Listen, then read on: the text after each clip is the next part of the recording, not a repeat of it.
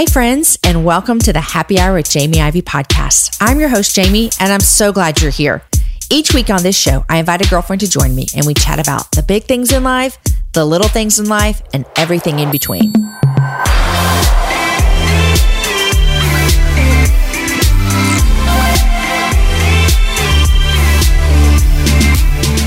Welcome to April, my friends. Whoa, did March feel hard for so many of us or what? I have no idea what April's going to feel like, but I want you to know that if it feels hard, that's okay.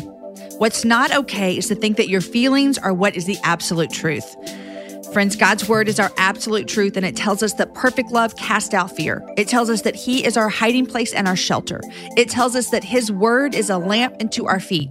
It tells us that we can come to him, we can bring him our burdens, and that he will give us rest. You might be feeling afraid. You might be feeling anxious. You might be feeling scared. But my friends, his word is our truth. So my encouragement is that you run to it today. I have a new verse screensaver for you this week. I gave you one a few weeks ago that was from Romans 12:12, which I just loved that verse so much. And I know that you guys had benefited from it as well. That verse says, rejoice in hope. Be patient in tribulation. Be constant in prayer. I've had that on my screensaver for the past 2 weeks, and it's been such a joy for me. Well, I have a new one for you. Are you ready? You can go to my Instagram stories and download it, and it is this, Psalm 119, 114. It says, you are my hiding place and my shield. I hope in your word. Guys, I want us to meditate on that this week, that God is our hiding place. He is our shield. When the world feels absolutely crazy, which it does, he has not changed. Guys, today's show is so very, very good. Also, I need to tell you, we recorded it before we were in the current state of our world that we're in right now. Just a little preface. If you're wondering why we didn't mention it, it's because we recorded this a while ago. You're going to love this conversation. I loved every single minute of my conversation with Rebecca Bender. I could have chatted with her for 17 more hours. She has an incredible story of escape from human trafficking that she told in her book, In Pursuit of Love. If you're looking for a book that you cannot put down, get this one wherever you can get books right now, which I don't think you can get them on Amazon, but Barnes & Noble delivers as well.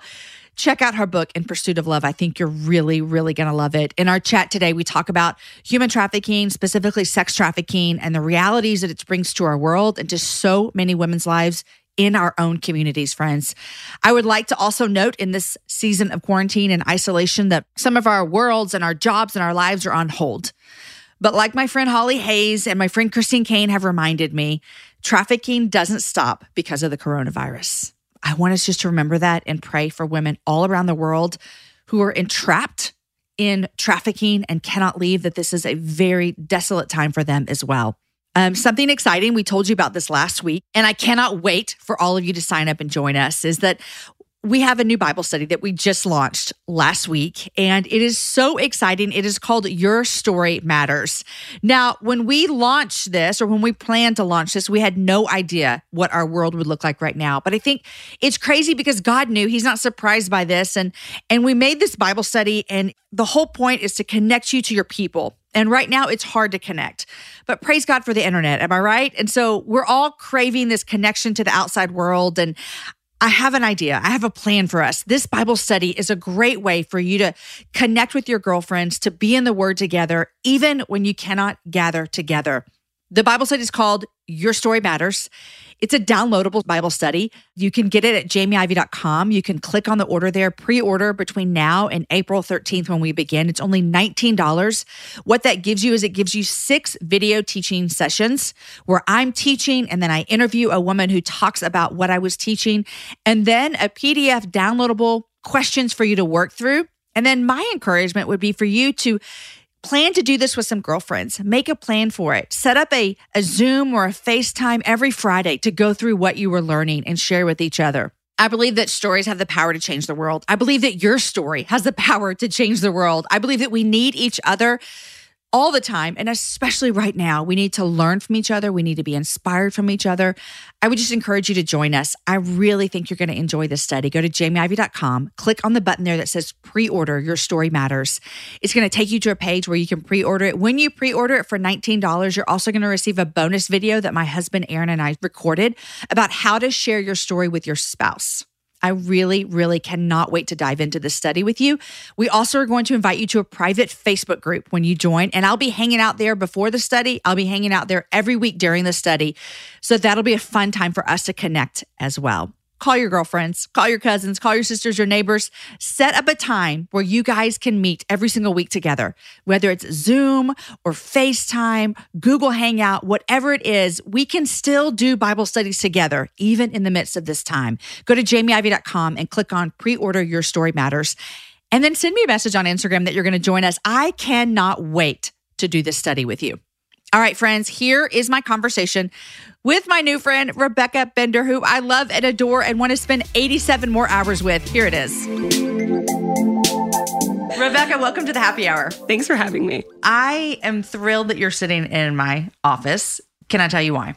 Yes. Okay. I think I've kind of gushed too much before we started recording, but I get 8 million books a day to my office. And I got your book months ago because I have an advanced reader copy. And I know by the time we're recording, it's already come out. And I devoured this book this week. I read every single page. I dog-eared things. I love this book. Oh, and I'll tell you why. Makes me want to cry. Yeah, well, you can. But I'm gonna gush over you for a few minutes before we jump in. A couple of reasons why I love this book. Are you ready? Yeah. Number one, I love a story of transformation. I think that we all have stories. I always say stories change the world. Yes. And when I see Jesus change people's lives, it excites me more than anything in the world. Yes. That's your story. Number two, I told you a little bit before we started recording about how I was introduced into the world of sex trafficking probably 8 years ago. And it changed my outlook on everything that has to do with prostitution, trafficking in America, sex industry. My eyes were open. Buyers demand, pimps, everything. Yeah. How our culture celebrates this, some of this. So I ate this up as well because I have learned a lot more about this in the past 8 years than previously my whole 30 years of life. And so, but your book also, it educates, but it also brings a reader into a story, a real devastating story with a really awesome ending. Thank you. And so congrats on your book. Thank you. Congrats on Jesus. Yes. The changer of all of our lives. And so I'm so glad to sit down with you. Oh, I mean, I love it. I have doing a lot of interviews this week and I've been giddy about talking to you. So I feel like I'm gushing over you. So I'm setting you up. You got to come through on this interview because I just set you up. No pressure. But anyhow, welcome to Austin. You live in Oregon. I do. With your husband and 4 kids. 4 daughters. 4 daughters. Well, one's off at college, so I only have 3 in the house, but we can talk about that too. I'm 2 years away from it felt like a break when I only had 3. Yeah, you're like, oh, this is great. Oh, 3, that's easy. Grocery shopping's easy. I can do this. Okay, so I want to set the stage to what we're going to talk about today. You released a book in February called In Pursuit of Love, One Woman's Journey from Traffic to Triumph. And this is your true story. It's basically a memoir of you being trafficked for 6 years while living in Vegas. And so everyone can read the book. Like I don't want to ask you to tell me your whole story because they got to read the book. It's so good. But can we talk about like what led up to this? Yes. Because there's a lot of people who are listening and they're going to tune out and think this has nothing to do with my life. Right. And I think you would say the opposite. Yeah. I mean, I think you nailed it when you said stories matter and stories change the world. I think while many people can't identify with being trafficked, everyone can relate with feeling trapped. Everyone can relate with identifying vulnerabilities that happened in their childhood that maybe made them make decisions as a teenager or a young adult that maybe weren't the best choices or, got involved in something they shouldn't have been involved in. Even if it didn't get that far, I think everyone can relate with feeling trapped in maybe a toxic friendship that they don't know how to get out of, or they feel like they're growing, but maybe their best friend isn't. And how do you do that? How do you step away and really go after what God has for you while leaving someone you really love? Do you feel like leaving them behind, or a dead-end job, or feeling like I have this passion in my heart, but I don't know how to get there? Everyone can relate with that. And at the core, we all have this heart that God has made us with. And I think that's what's relatable. And that's why stories matter. Stories do matter. You mentioned something at the end of your book that I have just recently become familiar with, the ACEs. Yes. ACEs? Did I say that right? Correct. ACEs, Adverse Childhood Experiential Study. Oh, I listened to a podcast recently. Dax Shepard hosts a podcast called Armchair Experts. And he had the first some kind of doctor, something in the state of California. I messed it all up. Anyhow, she wrote a book about this. And Okay. I'm very intrigued by this because having 3 children in our family through adoption, just trauma. There's trauma there. And so you mentioned that. And so even what you're talking about of everyone has something that we have to overcome. Yeah. And when we look back at our childhood, maybe other people had something that's not going to lead them down this road, but we all have things. Yeah. We all have things. Okay. So when I asked you to go back, I want to talk about how this even happened in your life. And I don't want you to tell me the story, but I've heard a handful of stories from women who people would be very surprised about them entering into the world of sex trafficking because we think we have this idea that happens to women elsewhere. Right. Yeah. You look like a very typical American girl. Yeah. You know what I mean? Yeah. How did this even? Yeah, we all do this. We all think of, you hear the word human trafficking and you picture white minivans, kidnapping kids, you teach your kids stranger danger to look out for someone that offers you a puppy and candy at a park, and we think of people being smuggled across foreign borders, duct taped and handcuffed and all of those things. What's really important, I think, for people to realize is 2 things. One is victims of human trafficking domestically, like we grow up in the same culture as you. And so we also picture trafficking that way. And so when our situation doesn't look like that, when I have a boy that's telling me all the things I want to hear, or I work a lot with trafficked victims. And so stories are all so different and yet similar, where it's someone who has a lot of vulnerabilities and someone's promising them a whole bunch of things that their heart is created to have: love, belonging, acceptance, non-judgment, They're all longing the things. for those things. Right. Yeah. And so when that is how traffickers began getting their hook in their victim, we're all, as victims, we're thinking, well, I'm not being trafficked because I'm not being kidnapped, right? I'm getting in the car. I love him. I'm getting on the flight. We're moving in together. He loves me. And so it's important for people to realize that we grew up in the same culture as you too. And if we continue to paint human trafficking inaccurately, it's fueling a misperception that's going to cause victims to never reach out for help. And it's going to cause us to not see trafficking when it's right in front of our faces. That's so important. I've never thought about that. I told you before we started that when I worked in the county jail, you said in your book that you didn't identify as being trafficked until you were out of the game. You didn't even identify, like, I'm not trafficked. I'm just maybe have a boyfriend who beats the crap out of me. Right. I'm not trafficked because, like you said, trafficking is It's kidnapped children.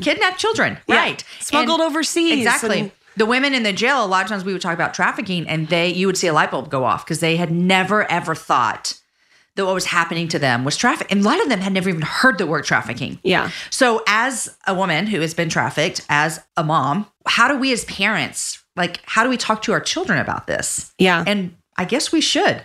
I think it's important to remember, that the second thing that would be important to remember is that in our country, sex for sale is a multi-billion-dollar industry. And whether it's porn or cam girls or online escorts or street prostitution or brothels, illicit massage, cantinas, there's literally 25 different ways that it could look in our own communities. 25 ways. According to research, according to the Polaris Project, which is a national human trafficking hotline. Yep. So if we're only looking for this one way, we're going to literally miss 24 other forms of trafficking in your community. I've never heard that before. I'm sorry. I'm flabbergasted over here. Yeah, 25. According to it's called the Typology Report. Yeah. So it's years of research, hundreds of thousands of calls from the hotline, 25 different types of human trafficking. And what's important is, sex for sale is this multi-billion-dollar industry, and kidnapped, duct taped, people thrown on a dirty mattress. Unfortunately, that's not real sellable, right? That's not sexy. It doesn't turn people on, for lack of better words, because to traffickers, this is a business and this is a product that has to remain sellable. And so I think it's important for us to keep that in mind when we're like, well, I didn't see her kidnapped. Well, I didn't see this. Well, yeah, would that have sold? Is that sellable? Yeah. So the traffickers constantly trying to keep their product, quote unquote, in mental change so that even if they have the physical ability to leave, they're so brainwashed, they're so traumatized, they're so full of fear that the product stays sellable and the girl stays within his grasp. I mean, you're a walking example of this. I mean, in your book, I think you mentioned twice when you left and came back. Yeah.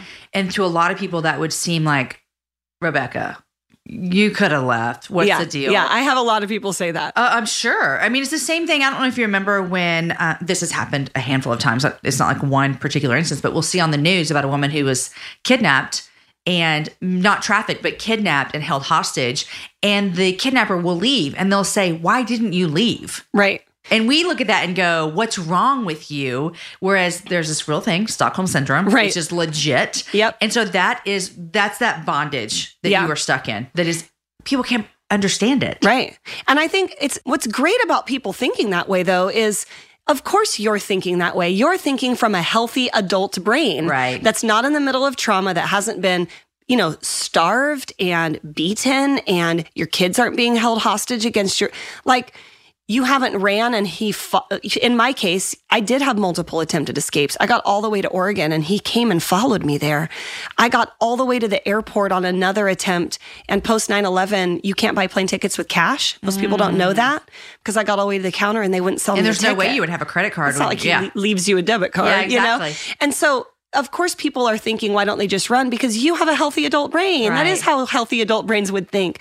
But the person in the midst of trauma, that's not how their brain's working. They're having trauma bonding, capture bonding, PTSD, Stockholm Syndrome, polyvictimization, complex compound, all these actual mental diagnoses that we're not just make these, up for fun. These are real actual disorders that have been, diagnosable DSM-5 disorders. And so you're afraid. It wasn't just, I had these vulnerabilities and my boyfriend lured me away, promising me this future as a single teen mom, trying to put myself through college. Because once I got there, then he used force. Then now I'm being monitored. My drug use is being monitored. By the time I get traded and sold to multiple different trafficked families, I'm at this one final quote unquote stable where there's extreme abuse. Like, I'm being given an hour to sleep in the closet. My daughter's life is threatened if I don't work, quote unquote work, while I have the flu. I mean, I can literally remember having a fever, sweating, chills, literal flu, and calling back to him and saying, can I please come home? I'm so sick. I'm throwing up in hotel rooms. Like, people don't want me here. People don't want to buy me. And I remember him saying swinging hangers and hanging the phone up.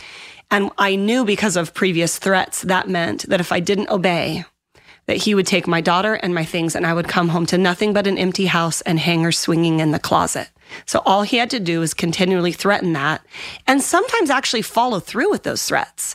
I mean, the case that I talk about in the book with a girl named Felicity, her trafficker did 6 months in prison for abusing her children, physically abusing her children. These aren't always just threats. These are actual things that are happening to us behind closed doors. And so people are like, why didn't you just run? Especially guys. And I train cops now, like, why don't you just grab a grenade, bomb the Bellagio, jump out the window and run for freedom? And you're like, okay. But there's real actual trauma and abuse and stuff that's happening with your brain when you're living in a constant state of prolonged fear. I mean, I was beaten to the point, I've had my face broken in 5 places. I had to have reconstructive surgery. My palate cracked, my nose twice, my maxillofacials and turbinates impounded.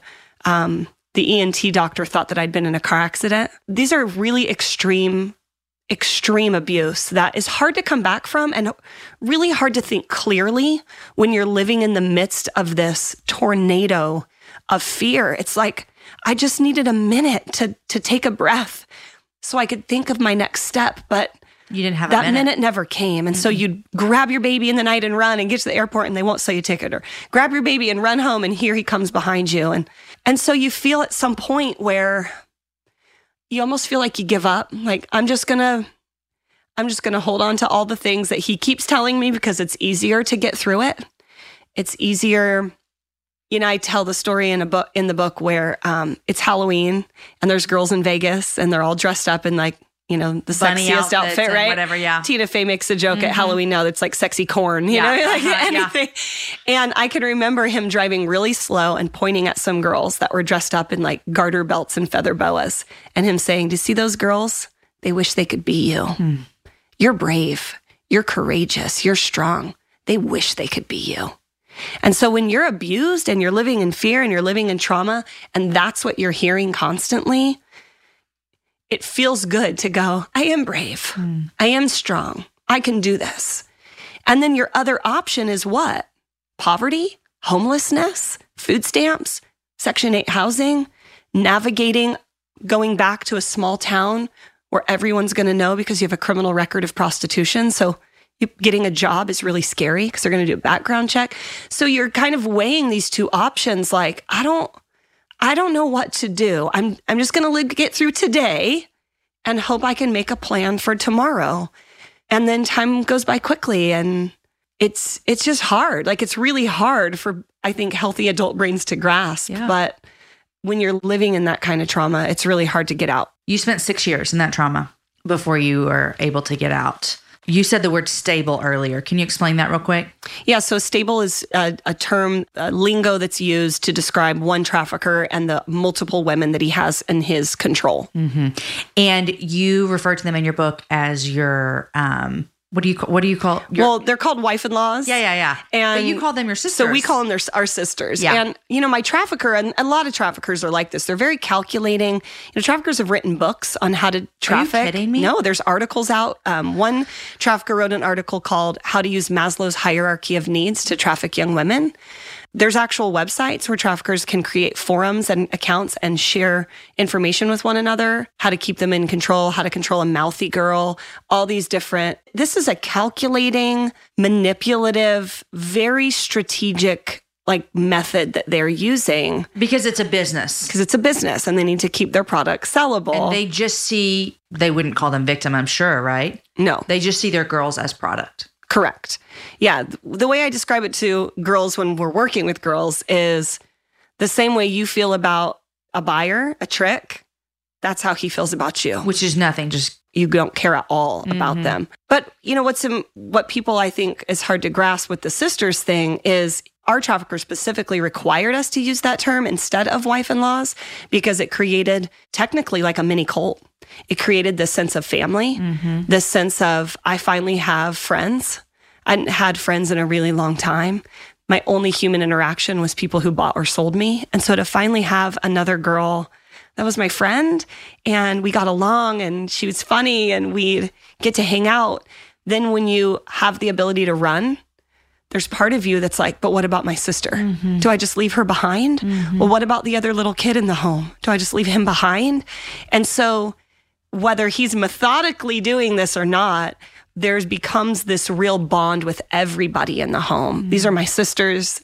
My daughter would call them aunties. Auntie would come to our Christmas recitals at school and, football games and sporting events. And so it literally meets now all 15 indicators of cult behavior, according to Northern Colorado University, did a big research. So it fits every indicator of cult behavior. So when you're like, well, why did they all drink the Kool-Aid at Waco? Well, how did Marilyn Manson get everyone, right? Like, brainwashing is a real thing. very much so, yeah. And we think we're all too smart to be brainwashed, and we teach our kids stranger danger, and we have no clue this influence of culture, of music, of social media, of the people in their circles. It's not just, of course, parenting is important and it's modeled and it's really crucial, but there's also a lot of other influences in young people's lives, and brainwashing is something that's harder to see and harder to realize when it's happening to you. I want to ask you about cultural influence. One of the things that's always kind of hard for me to grasp my mind around, a lot of this is hard for me to just even, the fact you've blown my mind twice today with the whole 25 ways of human trafficking and then the articles written by traffickers. So one of the things that I think always find interesting is the fact that we live in a culture where the only way that this continues is if there are buyers. Right. All this stops if nobody's buying sex. Right. So let's talk about that for a second, because I think that is something, my majority of listeners are Christians, and I don't think this excludes us. Oh, no. Yeah. So it doesn't. Let's just step on a few toes if you want to with me. Because I think that people can go into watching and viewing and purchasing pornography, would you say prostitute? I don't want to say a wrong word. Purchasing a prostitute. Would you say that? I'd say women in prostitution. Women in prostitution. It's not who they are. Exactly. Thank you for that. Purchasing a woman in prostitution. It all contributes to this whole big cycle. Yeah. What are your thoughts on this? I think what's so important is a lot of people, when you think of human trafficking, you think, it's a girl's issue. And when we're at events, it's oftentimes mostly women, right? It's women doing outreaches, and that's fine. But what we're not realizing is that we are raising up a culture of young men in a very hypersexual world. How are we raising our sons to not be contributors and to a commercial sex industry, whether it is strip club, pornography, webcams, or to the extreme? We hear all the time, no one wakes up and wants to be a prostitute. I'd also come back and say, and neither do young boys wake up up and say, someday I'm going to buy a child for sex. It's a monster that grows and grows and grows. And I think as parents, whether you have a son or daughter, it's really important to consider how this hypersexual culture that we live in, because it's not going to go away. How do we teach our kids self-control? How do we teach our kids to empower others instead of exploit others? How do we teach our young men to defend and protect and not objectify? I think those are my opinions. Research would show that the average buyer in America is a 35 to 55-year-old Caucasian male with expendable income. Who is that you know in your life? That's the average buyer. Not us to say there's not exceptions as any research, sure. But if this is what research is showing us, who is that in your community? How did they get that far in their addiction to porn, in their addiction to sex, in their desire to act out porn with skin on in a way that is too embarrassing to talk to their wife about? How are we saying, let's get some therapy if it gets that far in your addiction instead of buying someone enslaved? But how do we stop this? How do we start looking at the next generation of young men and raising up people that can defend and protect? Yeah.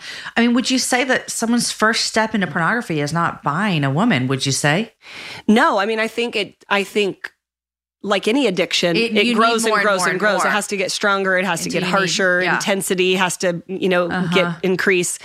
There's a great organization called Fight the New Drug that talks a lot about science in the brain, especially with adolescents. I say this a lot. What used to be considered softcore porn is now our mainstream media.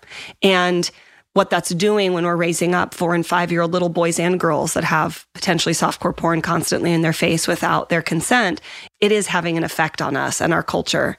And nowadays, and I'm sure most Christian moms aren't doing this, so you might not know, but if you were to just Google pornography right now in Google, the first video that comes up is hardcore smut pornography. And if this is the first interaction of arousal that your 12, 13, 11-year-old son is having, there is going to be an actual like a connection in their brain that is going to form arousal with this violence. And that's that should be a concern for all of us. Yeah. I'm concerned, and I have all daughters. I have 4 daughters, and I'm like, but women are not immune to this either, which and is there's another point. Increase in young girls watching pornography in our 100%. culture right now. It's almost like, what are we doing? Everything is very sexualized. Yes. How do we teach self-control? How do we teach our sons to look away? How do we teach our kids to go, no, I'm not interested in that? Because even if you have all the filters you want on your phone and their gadgets and their tablets and everything at your own house, that doesn't mean their friend at school does. Oh, I've said this 1,000 times. One of my kids has been shown porn at school twice by their classmates. Yeah, I mean, I'm not surprised. Yeah. And I mean, we talk about porn maybe a lot on this show only because I don't want parents to think my kids aren't being exposed to this. I mean, I have friends, I have a 16-year-old, 2 14-year-olds, and a 12-year-old. And I'm always encouraging parents, if you haven't talked to your kids about pornography by the time they're like 7, man, we're going to need to get in on this because, I mean, I just cannot tell you how many stories I've heard of young children being exposed to porn, not in their home, but someone else's cell phone, someone else's home. Yep. And so I want to be the parent that lets them know what that word is, what it means. But then, I mean, let's go here too, because this is all super, super scary. And I tend to be a very fearful parent of, okay, if my son or my daughter has seen this, they're doomed to be a trafficker, which is not true either, right? Right. We have Jesus, we have grace, all the things.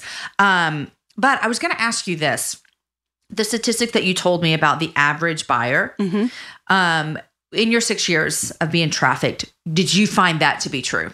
Absolutely. Yeah.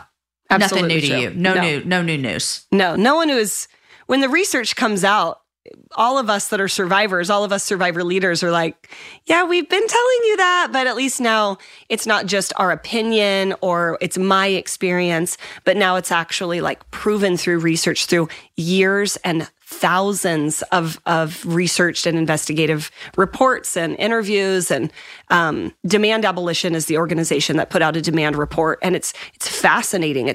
There's a ton of stuff in it, including this one statistic I just gave you. But there was another statistic that said 20% of men who had never bought sex said they would consider it if it were legal.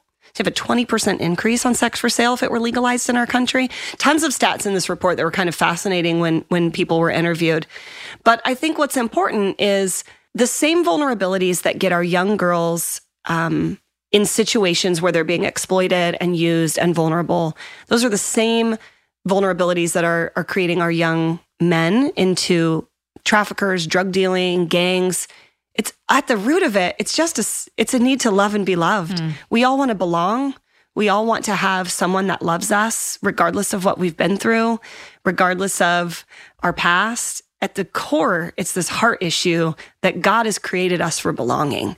And the enemy will always try to come and give us a counterfeit version of family, give you a counterfeit version of relationship, of love, of intimacy. He's very quick to throw out these counterfeit microwave versions of everything that God has actually created you for. And that's what we really, I think, need to teach our kids. That's what I'm trying to teach my daughters, at least, of don't fall for the counterfeit. Yeah, because it's fake and it can't sustain. No, it won't. It's like, what's better, a TV dinner or a pot roast? It's right, that, there you go. I think a pot roasted today. Can we say this just because you and I both know this, but I want to make sure the listener knows this, that when we speak of girls being trafficked and men being traffickers, that there are instances of women traffickers and boys being trafficked. Absolutely. Percentage-wise, it's much less. Exactly. I know that 100%. And I want to be sure to also ensure that we're talking about three parties, though. It's not just buyer and sell, victim and trafficker. It's also buyer. It's the buyer. There's three components here. It's any marketing equation, right? If down at the local country market, there's an increase in Red Bull being bought, then when they go to place inventory, they would add more Red Bull to the order. It's a simple marketing equation. There's supply, demand, and product. And that's what traffickers are getting in on. It's with anything, right? The prescription drug industry, you have people that are selling opioids on the street. Anywhere there's an ability to make money, corruption's going to follow. Yeah. How do we be thoughtful around the world we live in, how we're raising our kids? We're living in a very hypersexual sex for sale culture. How do we do this? So how do we do this? How do I do this as a 42-year-old woman raising 4 kids in, the outskirts of Austin, living my life, loving Jesus, trying to do the best? Yeah. I guess my question more is, I know that this matters because I have been made aware of it 8 years ago. I love A21, we're involved in these organizations that are helping. It matters to me because I've been exposed. Mm-hmm. A lot of people this is the first time they've ever heard of this. Right. Why does it matter to them? I think everyone falls on some kind of spectrum, right? No one is immune to the sex for sale in our culture anymore. Nobody. It's going to affect everyone. It might affect your kids. It might affect your desire to become a foster parent. Huge statistics of kids in foster care, higher risk for exploitation than any other group. In my state, in the state of Oregon, 95% of trafficked kids had been in foster care since age 2. And national averages between 75 to 80. It changes every year, but still. It's a vulnerable child population. Yeah. Any marginalized group in your community is at risk. Traffickers are looking for the most marginalized, at-risk people in your community. They're so freaking smart about that. That's who they're going after. It makes me so mad. Right. And so whether it's you're wanting to talk to your kids about using self-control and being thoughtful and loving to those that are the most marginalized in your community, all the way to, I want to volunteer and I want to go on a bus tour and I want to do outreach at jails, to, I'm going to get a job in a nonprofit. I'm going to see if someone's hiring that works at anti-trafficking. There's this giant spectrum, but we all can do a little bit of something in this hypersexual culture. When we came out with the book, I actually put together a video series called Find Your Lane, 9 different ways that you could fight human trafficking. We made this little fun interactive quiz of I ask, going to the strip club outreach at midnight fills my heart with joy. And yes or no. Yes or no, right? And it's I cannot see a woman in a thong. Yeah, I'm out. Yeah, and so we just tried to make it more fun because, humor makes hard topics palatable. And I wanted people to know this doesn't have to be this giant, scary issue, that everyone could do something, whether it's just voting and you're making sure that policies in your state are protecting our at-risk kids, all the way to, like you said, getting really involved. But we all can do something. And we hope that people engage not only just by reading the book and learning about the issue, they take the quiz, they figure out how they can do something, and you start having just these conversations alone. Listening to this podcast is going to shift the way you think about marginalized people in your community, and you think about the boys and girls in your home that you love, or the boys and girls in your life that you love, and how to protect them and talk about just how far sex for sale has gone. And it matters too, just to also throw this out. I mean, it's the same way that people are asking, how do immigration and refugees and asylum seekers matter to my family? Well, they matter as a Christ follower because they're made in the image of God. And so that's the same way we can look at this issue as well. It's like, this matters to me because these women who are being trafficked, they're made in the image of God. Yeah. And they deserve different than this. There are many paths to finding your family story. Whichever way you choose, it's easy to get started with Ancestry. An Ancestry DNA test tells you where your ancestors are from, and Ancestry's billions of records and millions of family trees let you discover their personal stories. You could find a famous relative or perhaps a photo of your great-grandmother as a little girl. Researching your history is a fun activity for the whole family, and the stories you learn about your shared past can bring you closer together. Ancestry DNA can reveal ethnic origins and provide historical details that bring unique family stories to life. Ancestry DNA doesn't just tell you which countries you're from, but also can pinpoint the specific regions within them, providing insightful geographic detail about your history. Trace the paths of your recent ancestors and learn how and why your family moved from place to place around the world. My mom is tracing our ancestors right now, and it is such a great experience. No other DNA test delivers such a unique interactive experience as Ancestry. Start exploring your family story today. Head to Ancestry.com/happy hour to get your Ancestry DNA kit and start your free trial. That's Ancestry.com/happy hour. I believe in having clean options. I support companies who innovate products that break the norm and help clean up my daily routine. That's why I love Native for my deodorant needs. In fact, I love it so much, I just gifted my mom with the Native deodorant. Native is made with ingredients that you've actually heard of, like coconut oil, shea butter, and tapioca starch. They never use things like aluminum, parabens, sulfates, or talc. It's also vegan and never tested on animals. Native just released plastic-free deodorant made from 100% paperboard and shipped in a plastic-free bag. Switching to an aluminum-free deodorant doesn't mean you have to sacrifice on odor protection. Native will keep you smelling and feeling fresh all day long. Native comes in over 10 scents like coconut and vanilla and lavender and rose, plus rotating seasonals like the pumpkin spice latte collection. My favorite scent right now out of all of them is the coconut and vanilla. I have loved it this summer. I'm thinking about trying lavender and rose next. Maybe even a pumpkin spice latte deodorant. Native is risk-free to try with free shipping within the U.S. and free 30-day returns and exchanges. Guys, do what I did and make the switch to Native today by going to nativedeo, that's DEO.com/JamieIV, or use the promo code JamieIV, JamieIVEY at checkout and get 20% off your first order. That's nativedeo.com/JamieIV, or use my name as a promo code JamieIV at checkout for 20% off your first order. I have a question for you that I feel dumb asking. Okay. You ready? I am. Educate me. On? This is what I'm about to ask. I feel like I'm setting myself. I've had this question in my head for so long, and I got it from reading your book as well, and then just from listening to you. So correct me if I'm wrong. Prostitution is illegal in all 50 states. Correct. Okay, then can you dumb it down for me a little bit? Yeah. How does this money-making industry of trafficking women, sex for sale, how does it get past that prostitution is illegal? Right. Tell me, Rebecca, is that a dumb question? No, not at all. Okay, good. People ask this all the time. Okay. And right now, politically, there's this huge push for what's called decriminalization of prostitution. I want to talk about that. And so I think this is a huge topic that people don't know very much about. And so this is great. That's why we're doing this. We get to tell. So for the longest time, prostitution has been criminalized in our country. That's how we've been for a long time. There's other countries that have legalized prostitution, right? Amsterdam. Okay, I'm going to ask another question. I'm going to interrupt, which is the worst interview thing ever. You're fine. No, it's not good to interrupt, but I'm going to do it right now.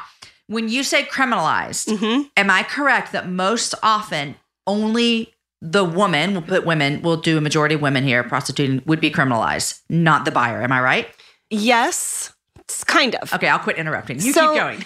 Yes, mainly people that are engaging in prostitution are the ones arrested, which is why I have a giant criminal record and my mugshots are the cover of the book, right? Okay, yes. We're the ones going to jail. Now, it is it's getting more and more common the more we're doing trainings and the more that we're helping law enforcement better understand the issue, that sting operations are being more geared towards buyers and sellers. But for the longest time, I mean, years and decades, it's been like arrest the prostitute, quote unquote. Yeah. And so just, to kind of go back, this issue of prostitution that's criminalized, they're making money off it through a variety of things. Escort services are deemed that they just have dancers, quote unquote, and girls have to sign a disclaimer when they join the escort service that they will not solicit for sex. That's how that company stays operating legally. Illicit massage parlors are operating as massage parlors, but ain't nothing open at 2 a.m. with a blinking neon light and a curtain closed, just FYI. I mean, we all saw what happened with the Robert Kraft incident in Florida. But they're getting by with a legal license of a massage parlor. We're seeing reflexology is on the rise in terms of a front for exploitation, because reflexology has less licensing requirements now. That now that law enforcement is getting more attuned on how illicit massage operates in strip malls across America. Now traffickers are shifting to reflexology. Cantinas, which operate as potential sports bars, really are where you have a lot of trafficking that takes place behind the cantinas. So this is how people are getting away with it legally, quote unquote, is it looks like something else in your community. And what's fascinating, though, with the whole, decrim legalization debate politically, and this will just be very quick, so people are like, I don't care, just hit fast forward 10 seconds. Yes, we care, Rebecca, bring it. So prostitution's been criminalized, and other countries have legalized, but it doesn't have to be only full decriminalization, which is kind of another word for legalization. I say kind of because obviously we can debate and go toe-to-toe, but we won't do it on this podcast. So basically, you can either criminalize or fully decriminalize, which is also kind of like legalization. What people don't realize is there's this other option. There's this third option called partial decrim or the equality model. So the equality model, also known as partial decrim, it's important to know there's 5 components with human trafficking, or with prostitution in general. Human trafficking is 1, buying, selling, pimping, pandering, procuring, and brothel owning. Those are the 5 areas legally that people look at. Right now, they're all criminalized in our country. Other countries have fully legalized all of them except human trafficking. And that's where you're seeing red light districts. That's when you see brothels pop up in communities. That's when you see areas in other countries that are known for trafficking in karaoke bars. It's legal in this one area of town, right? So there's this other option, the equality model, which keeps human trafficking illegal, and it decriminalized the selling, which means if you're a pro-sex worker or you're there by force of trafficking, that you won't be arrested for prostitution, for soliciting prostitution. But buyers, pimps, panders, procurers, and brothel owners it is criminalized. This is what we want, what you just described. We do want. We want a middle ground. Yes. Where it doesn't have to be the way it's always been, but to just launch social justice experiments in 5 areas in our country would be also really concerning, that we don't know what would happen if people could have a legal brothel in your neighborhood and your neighbor could be a brothel. Your kids are playing, sidewalk chalk, and buyers are coming and going all hours of the night. And trafficking isn't an isolated crime. You're going to have drugs. You're going to have domestic violence. You're going to have robbery. You're going to have sexual assault. You're going to have rape. This is really concerning if we fully decriminalized. So when someone says, we should decriminalize prostitution, people need to go full decrim or partial decrim, because I think full decrim is really concerning, to just allow pimps, panderers, procurers, buyers, and brothel owners to act without any impunity. Like, that's not okay. It could be scary. Concerning for the community health, general concern of neighborhoods. So that's I love that education with the words and everything. Yeah, the 5, we use a hand model. We have like a little picture on our website. Yeah. And if you Google equality model, there's a great website. I'm on it. Lots of my friends that are survivor leaders are on it, and advocates. And it's a white paper about the issue. If you're interested in policy, which is one of the lanes in my Find Your Lane course, then you can learn all about the equality model there. I often hear when people talk about sex trafficking and women who are prostituted, that they go back to how they have seen it glamorized in Hollywood. Can we talk about this for a second? Pretty Woman. Yep. I remember my mom wouldn't let me watch the movie. Really? Yeah, but I watched it at my grandma's house. She's passed away, so she can neither confirm or deny. But I saw that and I loved that movie. Like, I loved that movie. Like, I loved I'm being honest about what I felt then. I loved that it felt as though Julia Roberts was like owning her life and doing her thing. But now, as a 42-year-old woman with a little bit more of education, I look back on that and I think, this is glamorizing something that doesn't look like this. Well, and the end game never looks like Richard Gere taking you to, it never ends like that. I think the movies have done a really interesting job in all of our lives of thinking that things, in the way that they do, because that's not real life. But wouldn't you say that there are parts of that were real for you? I think that holding on to the glamorous part of the golden dangling carrot, keeping your eyes fixed on that is easier to justify the abuse. Because you're like, it's going to get... It's so close. It's so close. I'm almost there. I almost have a house in my name. And then I won't have to do this.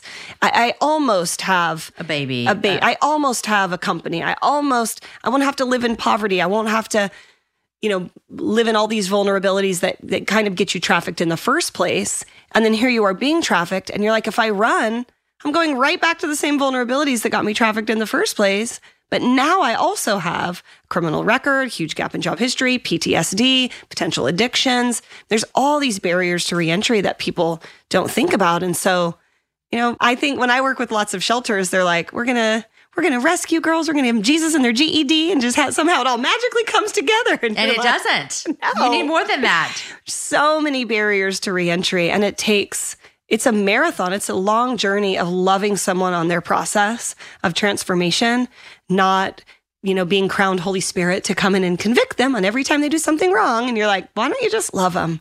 You know what I loved about your story is there is this idea that you're going to get saved and follow Jesus and everything's going to just be just perfect from then on out. Mm-hmm. And that's not how my story went. And that's not how your story went. Right. And I think there is this misconception, like you just said, let's just give them like Jesus and everything will be okay. And we both know and believe that Jesus is the true source of all of our life, or everything that we need.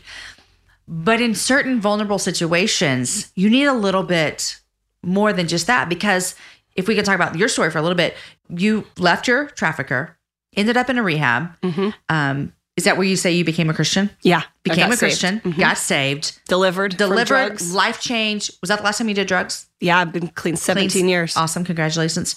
Got sober, all the things. You went back to your trafficker. Mm-hmm. That I think, which is so hard for people to understand coming from a Christian space, because they would say, wait, but you got saved. Yeah. Filled with the Holy Spirit, delivered with drug addiction, teaching Bible studies on my church's women's steering committee, and went back. That is, there's no judgment from me, but I know that you have experienced judgment for that. I've experienced judgment from my story. Most people have been really, really great because I try to be so vulnerable, at risk of getting judged.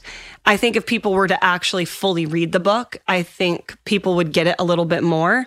I think people read the back and are like, she was an adult, I don't buy it, and like toss the book aside. Really? You think that's what the feeling would be from people? Yeah, I do. I've gotten that from some people. Because you were 19 when you first started. Yeah, you're an adult. You had a car. You could have walked away at any time. Like, you clearly don't understand trauma in the brain. You clearly don't understand what happens to someone when they're beaten until their face is broken in 5 places and they're unrecognizable and they're left like on the side of the street while you're running to jump into the car so that he doesn't go home to your baby, right? Mm-hmm. Like, imagine you at 19 and all the great decisions you made without trauma, mm-hmm. without abuse, without having a baby to consider, and so, you hold on to this, to the golden carrot in hopes that things get better. And that becomes, you end up regurgitating too, the very things that he's constantly refilling your brain with, right? Yeah. And so it's like, I am brave. I am strong. It's that. It's like, well, see, you have this home now. It should be okay. And you're like, okay, yeah, see, I have this home now. It should be okay. yeah. And it becomes this awkward Stepford wife. It's like you repeat these mantras. Yes. Yeah. And he does. I list mantras in the book that he would actually have us say over and over again. One girl even got it tattooed on her arm. It's constant. And once we knew that Texas federal investigators, he had a home in Dallas and a pizza shop in Dallas that he was laundering money through. And we actually finally were able to escape because a neighbor noticed something suspicious. And so it's always important for people to, see something, say something. So she ended up, I think she had a friend that was a law enforcement officer and sheriff or something. And she said, I think my neighbors are drug dealers. So that's what the tip was. Yeah. It's a whole bunch of fancy cars and women and one man. They're drug dealers. And so the sheriff looked into it, immediately recognized it was an organized human trafficking ring. And with that one guy in your book, Kevin. Yep. That's it. He was the one lone person. Okay, got it. And then they turned it over to the feds, and an 18-month surveillance began. And the federal agent that surveillance us, which I talk about in the book, he's actually a believer. And he's been a believer through all this. And when we finally got connected with him, what I love, and something that people say they love about in the book, is that I met his wife, and she said, with tears in her eyes, she said, listening to your story, I realized you came from a home just like ours. Like, I never knew. I thought these were all these other people, and you came from a home just like ours. And we're like, yeah, smiling. And she told us every time he'd bring the case home, she said, I prayed for you. And the son was like, my mama would pray for you. And just such an awesome thing, because my family would pray while I was being trafficked, that Christians around me would be faithful. And to see the fruit of that, to see this federal agent and his family that love Jesus, that are praying over us while we're being trafficked, it's the epitome of that answer to prayer that my family was praying the whole time too.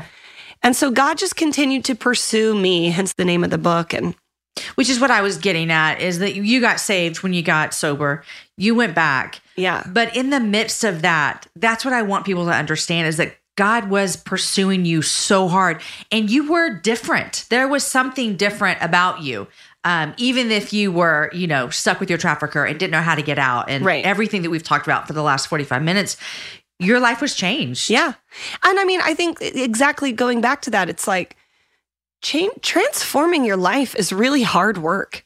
And I think we expect that we're just going to give them Jesus and they're going to say the sinner's prayer. And it's like they have amnesia, or suddenly bibbity bobbity boo.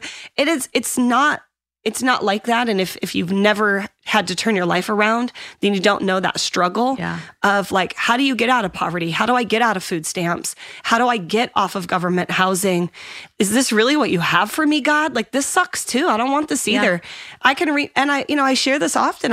I remember getting mad at God and being like, is this the thing that all the Christians say they saved you for, is poverty, food stamps, and this dead-end job? Like, that was your alternative. I don't want this either. Yeah. I don't want to be trafficked, but I also don't want to live in poverty and all of these issues that I don't know how do you make friends again when you haven't made a friend in a long time? How do you go up to a woman in church and say like, hi, I'm Rebecca, I'm looking to make friends, right? Like, it's just so awkward anyway. Yeah. But then when people are like, oh, great, where are you from? And you're sitting there thinking, if I tell this lady I'm a former prostitute, she's never going to invite me over. She's not going to let her kids play with mine.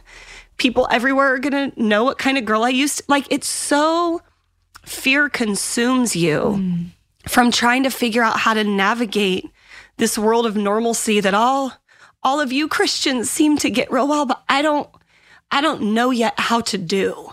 And so it feels very much like, I don't even know how to be in your world. And here we are in our pews, and people are coming in wanting to change their lives. And it feels like people don't really get how hard that is. And that's why it's easier sometimes to go back to what's familiar, is because you don't know how to become someone new yet. And I'm grateful that after I did go back, but then God kept pursuing me, I dug my heels in that moment, that come to Jesus moment of like, I don't want this either. All right, God, me and you, I don't want this. Addiction's hard. And no, I'm not saying that you were addicted to that, but it was other things. But I have seen that a lot, of expecting someone. And you know what? You and I both have seen people's lives change drastically overnight. Yes. We can't discount that. Absolutely. But we also know, I remember, happen like that for everybody. Yeah. I remember after I got saved, I was 21, grew up in church. I ended up getting pregnant. I was that was my thing, was sexual relationship with guys. And I remember getting pregnant, and I was like, how did this happen? I'm different now. And it was like the same pattern, the same mistake, but, and I remember feeling people are not going to believe that I really love Jesus. But you know what else I felt? And this always, and I don't know if you can relate to this. I had been pregnant previously when I wasn't a believer, sexually active for years, but that's just a consequence that some people get, some people don't, right? Lost both to miscarriages, but as not a believer pregnant, as a believer pregnant, I felt more loved by God than I ever had, because I knew that even though I had screwed up, even though I thought people would doubt if I loved him, I never doubted that he loved me. And I didn't feel that the first, I wasn't walking with the Lord. And so I think it's hard. What you're describing is, I think one of my greatest frustrations sometimes with church people is that we're afraid to get what's underneath. Mm-hmm. I think too, when you finally know real relationship, that God loves people regardless of their sin. We can't pick and choose sin.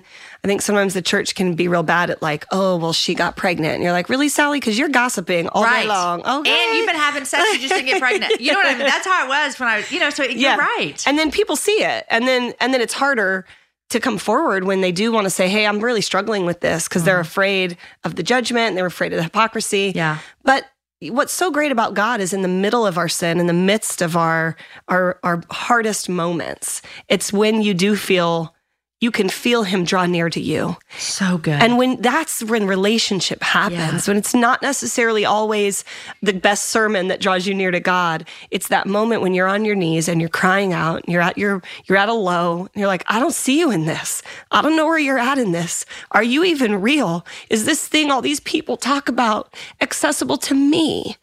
And I had the same moment when I cried out to God like that. I'm like, oh, I don't want this either. If this is what you have, take it back, man. I don't want this. And I remember hearing God very clearly say, if you give me the same amount of time that you gave the enemy, I will never be outdone. And I was like, all right, you got 6 years then. Okay. And if this ain't better, I'm out. Yeah. 6 years. Yep. I mean, he has outdone himself. He has. For you. But you know what? It was also hard work in that 6 years. Yeah. It was me determining, come what may, I'm going to serve God for 6 years. I made that deal. I'm going to dig my heels in when I lost my food stamps, when I got a raise, when, I didn't have a car, when I'm walking to and from, when people at my daughter's school, I started to go public with my story, and I started to wonder, like, are her friends going to get to come over it? Like, those moments of digging my heels in when it's hard, that's the determination that's on us. Hard work. Right? God pursues us, and he can radically change lives, and he will, and it's successful, and it's free. But we're also not robots, and we have free will, and we have to determine in our heart, come what may, I'm going to serve the Lord. Yeah. Come what may, I am going to stand on him. And man, he has so outdone himself in 6 years. It's insane. I never would have thought my life would be here. What year did you leave? I escaped for good December 31st, 2007, because I remember watching the ball drop in the airport. And then I fled to London. You have to read the book. That's good. It's good. And then I came back February 22nd, I think, 2009. It may have been 2000. It may be February 24th. I have to look at my passport stamp, but end of February 2009. Yeah. Okay. Before we go, I want to ask you, we talked about this very briefly earlier, about your sisters. And I was so thankful in the book that you talked about them after you were married with children and you had kind of quote unquote moved on with your life, and you gave us a little update on them. How have those relationships been in the past 10 years? So great with the girl Brandy in the book. Her real name's actually Becca Charleston. She's thanked in the back. She's given me permission to use her book. We speak publicly together all the time. The reason why we didn't use her real name and gave her a pseudonym was because we're both named Rebecca, and that gets really confusing audibly. Yeah. Even though they're both spelled Pseudonyms different. For everybody else? No, there's a couple people whose real names were allowed, and I thank them in the back. Anyone whose real names were used, they get thanked in the back. Otherwise, it's all aliases. But Becca's doing phenomenal. She has a TED Talk out. She lives in Dallas. She has her master's in criminal justice. She's just doing great. She runs a nonprofit called Valiant Hearts there. We're still really great friends, and I always stay at her house when I go to Dallas. I don't get a hotel. I stay with Becca. Still my great friend. And just, God knew. She came from a believing family. God knew. And here we were, both being trafficked, both with the same trafficker, both experiencing abuse. And God knew in 10 years, you two will be radically saved and be doing something for Jesus. I can't even believe how good God is. It's shocking. Mm-hmm. The other two, one's still being trafficked. Same guy? Yep. We looked into that recently with the feds, and that she's still being trafficked by him. And the other girl doesn't want to admit she was trafficked. She keeps saying domestic violence. She just literally would put her fingers in her ear and go, la, la, la, la, la. No, we were in domestic violence. But she's out? She's out. She ran. She's remarried. She doesn't want to talk about it. She's actually kind of mad that we've gone forward. She's like, this is not your story to tell. Shame on you. Shame on you for forcing our story to be in the public eye. So it's been really hard. I mean, writing the book was hard. I could have shared a lot of stuff. And it was really difficult to figure out, like, I didn't live in a bubble. So I know I had to bring in other people. where's that line of ethical storytelling where I'm not using someone else's story? Nonprofits do a really poor job of this, where we use other people's story to make money, pressure people to share intimate parts of themselves at a fundraiser so they can make money. Like, weird. That's what my trafficker did. Yeah. Just pressured me to share intimate parts of themselves so he could make money. Yeah. Feels very re-exploitive if nonprofits are not very thoughtful around ethical storytelling, which many are not. And I think that's why you see sometimes this divide between survivor leaders and anti-trafficking like nonprofits, because we're like, hey, that's re-exploitive. Hey, I'm feeling triggered. I'm feeling used. Feeling like you're using my story to make money right now. Which happened, that's all the time. Yeah. And sometimes they don't see it. And so anyway, totally rabbit trailing, but she's out. She has a normal life. You could run to her in your normal day and you'd never know it. Yeah. Now, the one of your sisters who's still there, that has to be really hard for you to think about. It is. Anyone who's gotten out of cult-like experiences have what's called survivor guilt, where you feel bad that you're moving on when other people haven't. But I think what's so important for people to really understand is that what I think is important for people to realize is that when I was finally able to run for good, I called my mom. She put a plane ticket on her credit card because I knew I couldn't buy one with cash. And I had this incredible family to run home to. I slept on couches. My mom watched my daughter. My grandma bought us groceries when I couldn't afford it. My mom did Easter basket every year for my daughter because I couldn't afford Easter for my kids. Even when I got married and went into nonprofit work for the first 2 years, I couldn't afford Easter baskets for my kids, and my mom would provide. If we know that the national average is 75% of trafficked kids come out of foster care, there are girls right now that have nowhere to run to. They have no mom to call. They don't have a family to sleep on couches. That's what I feel like happened for the girl that is still there. I know her family. I know that our trafficker bought them a home. I know because I paid the mortgage every month. And when she was in prison. And so I can only imagine days that she feels like running, what those phone calls would be like with her and her mom. That man paid our mortgage. You get back there. Right? And I don't know because I wasn't privy to their conversations. But I do know what we did for that family. And so that breaks my heart. It breaks my heart that she might want to and doesn't have an option. And I think there's a lot of people out there that don't have a mom to call and don't have a family to run to. And so that's why anti-trafficking work is important to me. That's why people who are advocates and safe homes are so important to me, because there are people that need you in your community. They need someone to just be willing to babysit their kids while they take their placement test at community college, or put together a birthday party for their little boy because they can't afford one and they just ran from their trafficker. Little things like that make a huge difference in helping victims feel normal again. And like, I could do this. I can get out of this. It's going to take me a few years to build a career or to get a great job, but I can do this. And with the support of my community, it is possible. Rebecca, thank you. Sorry, I'm crying. Me too. Me too. I was going to ask you to share a story that's in the book, but I think we don't have time and I won't be able to read it. But I'm telling you, I told you I finished the book literally minutes before you walked in because I couldn't stop reading it. The story about you going through the museum in Washington, D.C. Oh, don't share it because people got to read it. I'm just telling you. We almost named the whole book after that one scene. It was special. It was special. It's a moment that Jesus and I know it's special showed for you. Up. Yeah. One more question, and then we got to move on. I have 8,000 more questions, but this is called the happy hour and not happy, day. Happy 8 hours. I actually have a question, and I just don't know how this works. With you going public with your story, with you doing the work that you're doing, with you being so vocal with your life, has there ever been any fear of your trafficker? In the beginning, there definitely was fear. And a lot of people have asked, like, are you scared today? My daughter was in Sports Illustrated 2 years ago. She's on a track scholarship, and Sports Illustrated featured her. And I got a lot of hate mail for that one. People are like, how dare you put your daughter's location out there like that? And the hard part for me was like, for one, you tell an 18-year-old athlete to not respond to Sports Illustrated when they call. Good luck with that. But two, I work so much with law enforcement now. I'm no longer afraid. I'm not going to allow him to keep me in fear and run my life. I have so many friends in law enforcement and FBI now that I don't operate in fear anymore. Yeah. But in the beginning, I definitely did. I used a fake name during interviews. I would literally say, and I will never say his name. I remember saying that on our local news. It was scary at first. And And I probably went public too soon, if I'm honest. You think so? Yeah. And this will be something I talk about on another, on my own podcast with another survivor. When you go public too soon, you can't take some of that stuff back. And you haven't had time to process through the trauma. You don't know your own why. Yeah. And you're just out sharing I don't know, maybe this. And you can't take it back when it's public. And I've had people pressure me to share parts of my story.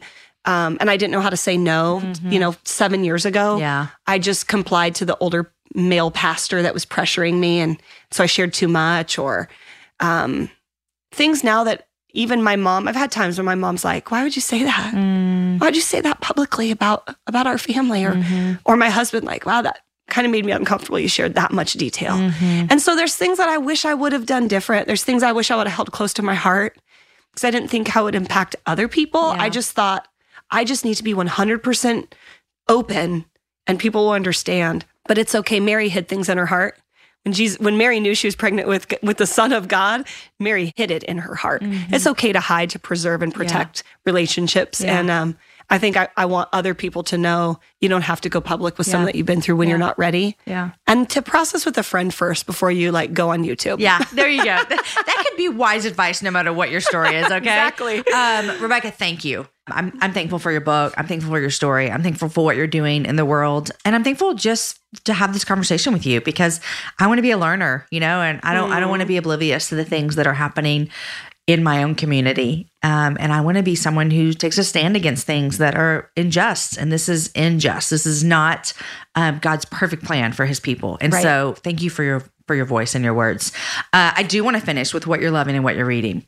Oh, I just read And David Perceived He Was King by Dale Mast. It was I want to read it again. Okay. I mean, it was so good. But I love, I'm a Bible scholar. I'm a master's in biblical studies. So I am all about the word. It's the one thing that has radically changed me. And I just love the word. And I love things like Running with the Horses by Eugene Peterson and Lion on a Pit in a Snowy Day by Batterson. Mark. Thank you. I'm just rambling off the 3 books that I have sitting on my night. So I love when someone takes scripture and really does a deep dive. So that's my fave. What am I loving? I love teaching the word. I love, yes, I'm a survivor of human trafficking, but I'm so much more than my story. I'm so much more than one bad thing that happened to me 10 years ago or 20 years ago. I have fresh manna. God and I have this great relationship where I love to teach women how to nurture grit, how to build faith, how to strengthen what they're pursuing. So whatever you practice gets stronger. I just love being able to help women run after the call of God on their lives. And so that's what I've been really passionate about in this new season is using story, whether it's from the stage page or on other forms, other mediums, to get a message out to the masses that God is able. He has a plan. He's no respecter of persons. What he's done for me, he can do for you. It's totally true. And he can done for anyone that that's lost, that you love. I truly believed there's going to be a mom reading this book who has a child that's lost, maybe to drugs or gangs or prostitution. And I want them to have hope in this book to know that what God did for me, he can do for their kid. He can do for anybody. Right. That's totally right. Rebecca, thank you. Thanks. Okay, I hope that you enjoyed that show, that conversation with Rebecca as much as I did. I really respect the work that she's doing now. She is so wise and so smart and has so much to offer the world on our fight against sex trafficking. And so go follow her on Instagram, check out her book if you can, and maybe send her some love. Send her a message on Instagram that you're praying for her, that you're thankful for her work. I just think knowing people who are doing this kind of work is what we need because a couple of reasons. It keeps us on the forefront of our mind. It makes us not forget that this is a reality. So, Rebecca, thank you for your work. Today's show was edited and mixed by the team at Podshaper, and the music was developed for the show by Matt Graham. Show notes are written by Aki Slockers, and the whole thing is organized by Lindsay Sweeney. Next week, my guest is Melanie Schenkel. Melanie is like an OG to the happy hour. She's been on a few times. The last time she was on was a while ago, and I love chatting with her anytime I can. On the show, we chat about how we're holding up during the coronavirus. We actually recorded this in the midst of this, what this looks like for our kids at school and our schedules. We also chat about how timely her book, which is called On the Bright Side, is to all of us right now. Honestly, we just have a good time chatting. And I have no doubt that this conversation will spark some joy and laughter and put a smile on your face when you listen to it. Tune in next week for my conversation with Melanie Schenkel. Guys, enjoy your week. Enjoy the craziness and try to make the best of it. Share the show with a girlfriend. Sharing with your friends is the number one way that people find out about the happy hour, and we are thankful every time you do it. Have a virtual happy hour with a couple of friends, and I'll see you next week with my friend Melanie Schenkel.